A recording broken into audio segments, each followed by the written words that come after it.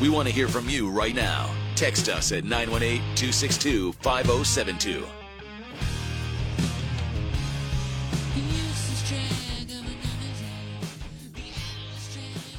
All right, welcome back. It is 1:48 here on the Blitz 1170. What's going on this Wednesday? Back from Kraft Body Scan from earlier today. It's great to be back in studio and to talk to our next guest via the Oklahoma Ford Dealers Hotline. And welcome in Dr. Chris Crane from Tulsa Bone Joint, tulsabonejoint.com. Dr. Crane, what's going on, man? How are you? I'm pretty good. How are you? Doing well today, my friend. Well, indeed. I sent you a message earlier. There I was this weekend. I was watching a fight in the UFC, and it was a blow directly to the knee. And the gentleman, I'm trying to remember the fighter's name. He went down in a heap, and you saw basically a dislocated kneecap or a patellar dislocation. So I wanted to ask you about that. We've talked about them like a long, long time ago with Dr. Stanley, but it's always nice to kind of have a refresher on this because I feel like that this is one of those injuries, right, that always gets caused by force. There's a collision. You can even have like a fall or a bad step, right, to force something like this, but it's painful, but it doesn't necessarily mean like long-term damage, does it, when you have a kneecap dislocation? No, not usually long-term. The kneecap has a groove that it rides in that femur, and it wants to stay in that groove. Most of the time when it dislocates, that's actually not by contact, surprisingly. Really? Although the one you got to see was. And most of the time it's a planted foot and a twisting motion, and that leg gets externally rotated, and that kneecap is pulled laterally and ends up jumping the track, so to speak, to the outside of the knee. And again, most of the time, this actually goes back in on its own, too. It does not end up staying out and requiring assistance, although that can happen. And I've actually seen one this year on sidelines in football. So it's something that can need a little assistance to get back into place at times. But again, most of these don't end up being quite as extreme as they appear when you first see them, especially in person. That's what I was going to say, is that it's one of those, Dr. Crane, that quite frankly looks terrible when it happens. And I can only imagine what it's like to actually have to put that back in place. But it does look much worse than what the actual damage can be. Yeah, it feels miserable. Usually, like you said, they drop. They do not try to straighten or put weight on that leg while it's out. Sometimes the drop alone is enough to actually allow it to relax enough to get back in. Otherwise, the trick is we get that leg kind of straight and apply a gentle force and get it moved back in position, and they immediately feel better, and then immediately start swelling typically. But outside of resting it for a while in a mobilizer, keeping it straight, and then gradually getting all their motion and strength back, the return to play for these is 3 to 6 weeks. I mean, it's not typically a dramatic long-term issue. And it's not one of those as well that once it's back in place that you expect to see like a repeat of it, correct? Because it's back in the groove where it's supposed to be. So it'll stay pretty well if it's not messed with in groove. That's why we keep them straight in an immobilizer. But there is that chance of it happening again. Okay. And different studies find different numbers, but within 2 to 5 years, the rate falls somewhere between 15 or 50%. And so that's not a small number of people. I mean, it's a minority, but it's not super small. So the ones that have these chronic dislocations, that's the ones that are more of a candidate for surgery, not only because they're causing eventual gradual damage to that patellofemoral space, but also just to correct the mechanics of the knee a little bit and try to get this to stop happening. Most of the time you can get it to stop happening with physical therapy, which is much, much less invasive. So is there anything else? So you mentioned like immobilize it, put it in a brace. Is it just basically like anti-inflammatory meds at that point when you're on the recovery process, or are there other things that you can use in terms of treatment? No, a lot of the conservative treatments are just resting it. Ice can really help a lot with that swelling. Compression, kind of the things we talk about with sprains, you're going to see a lot of swelling and reaction in that area. So we keep it straight for a while. You can walk on it, but with a straight leg. and then eventually you transition kind of into gradual motion and getting more strength back. And the strength on this is pretty important. There's certain muscles in the quad and in the hip that need to be strong to keep that kneecap tracking down the middle. And over time, especially as kids hit growth spurts, it kind of naturally gets pulled a little more laterally. We see this most in girls. The hips being wider actually pulls on the kneecap a little to the side. But if your first dislocation is under the age of 20, that's not a great sign. It's kind of a sign that you might be a more repeat offender. Obviously, with sports that we talked about, I mean, getting kicked directly on the knee, yeah, that'll do that to you. You talk about the leg being planted, and especially with girls, you kind of piqued my interest a bit there. I would assume then that you probably see some of these in dancing type sports as well in activities? Yep, dancing, gymnastics, women's soccer, especially with such a high agility sport, a lot of stopping, going, turning. And I've seen this in tennis players as well. So it affects a pretty broad range of people. And again, most of them being non-contact, I mean, it pretty much opens it up to any sport that this can affect. Okay, let's shift gears here to the big one that I wanted to make sure to get to, and that is All-Pro wide receiver Jamar Chase. Now, it was listed as a hairline hip fracture and a torn labrum. We've discussed torn labrums in the past, but this is one of those that, and I don't know why it is, Doc. Maybe it's just because, of a child of the 80s and early 90s. Anytime I hear of a hip injury, I automatically think back to Bo Jackson and what ultimately ended his football career and had a significant impact on his baseball career. In an injury like this, right, that doesn't seem like a common one, but what are we potentially looking at here with this hairline hip fracture and torn labrum? It's hard to say. Hip labral tears can be something that causes a fair amount of pain, or they can actually not. If you just MRI people off the street, you can find some that are walking around with labral tears that don't know they have it.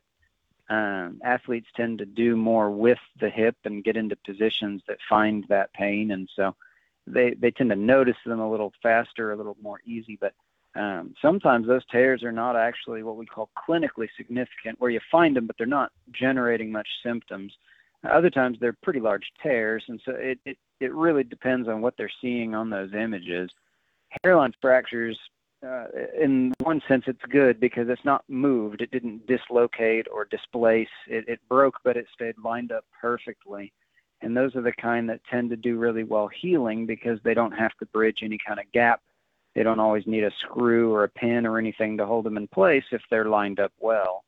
So, I mean, ultimately, it's a little hard to judge just from the words that they've used, but my hope is that that's actually something he'll recover pretty well from, and fingers crossed, no surgery.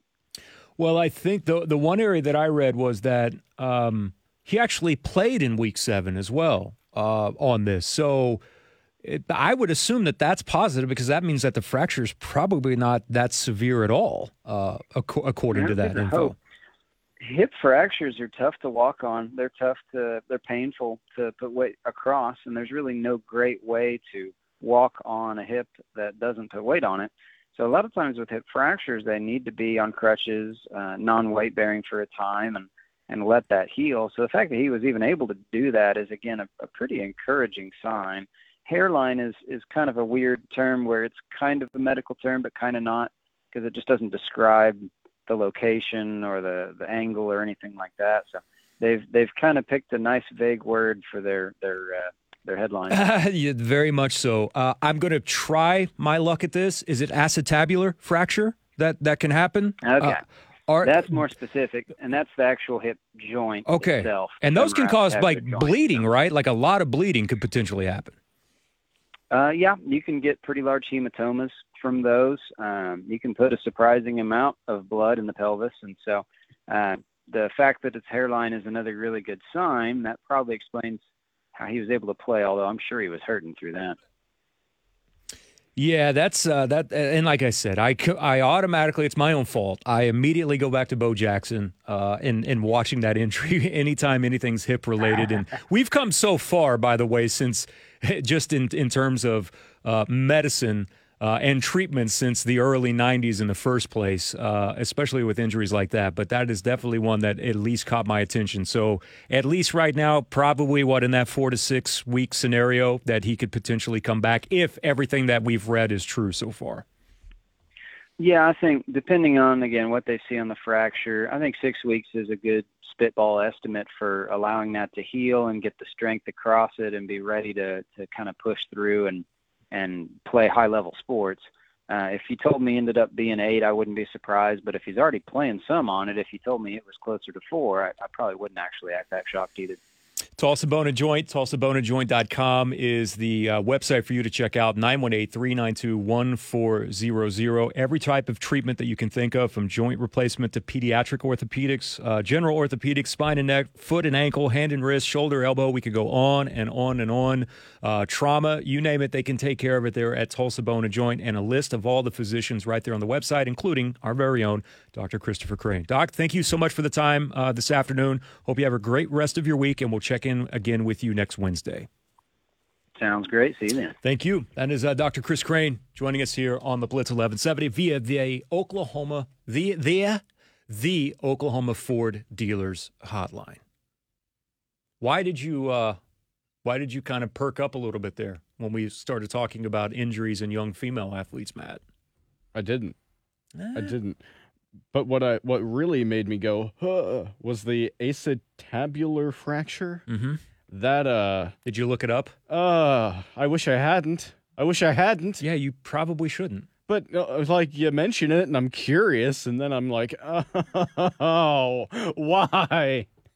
Mm-hmm.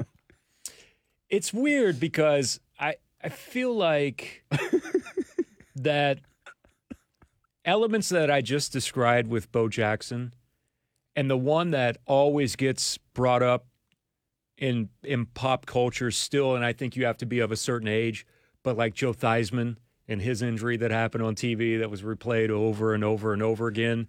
You're like, why do you keep showing it? But in the realm of where you're at in your life, like there are things that are just burned into your brain. And the Theismann injury is one of those. There's a couple of more in basketball that are absolutely atrocious to watch. I think it's Sean Livingston. If you haven't seen Sean Livingston's injury, and I don't even get squeamish with things like that, but anytime like the word hip and now of an even older generation knee injury gets brought up, you think of Joe Theismann and things like that. But we've come so far. I mean, hell, Gale Sayers might have been able to play.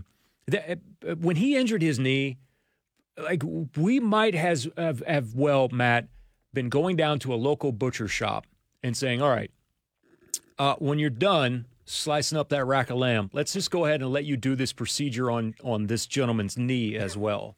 Like things that are just so commonplace now that you can fix and fix relatively easy that ruin people's careers. I mean, look what Adrian Peterson did after tearing his ACL. Only almost broke the rushing record for the NFL. I went down a rabbit hole the other night of 2012 Adrian Peterson highlights from the Vikings. It was awesome, wasn't it? What an animal. Oh. I wish he could have just stayed healthy for like the next 20 years. It's just like an Abrams tank, just crushing people. It's awesome. All right, it's 2:01 here on the Blitz 1170. We'll take a time out. We'll come back with much, much more next, including our next guest, correct? Yes, sir. Eli Letterman. Young Eli Letterman. I love that guy. He's awesome. Joining us here on the Blitz 1170, where we will talk OU football. Don't forget, you still have an opportunity. If you would like to win tickets to see the Dallas Cowboys, all you have to do is text 918-262-5072. Just text the word Blitz to that number, 918-262-5072. Not only could you win Dallas Cowboys tickets, but you could get alerts and big-name guests sent directly to your phone. So if we have a big-time guest that's on, boom, we'll let you know, send you the link. You can click on it and listen live. Or if big breaking news happens, like Bill self-imposing a 4-game ban, that gets sent right to your phone as well. You could be the first to learn breaking news by just texting Blitz to 918-262-5072. Eli Letterman is next here on the Blitz 1170.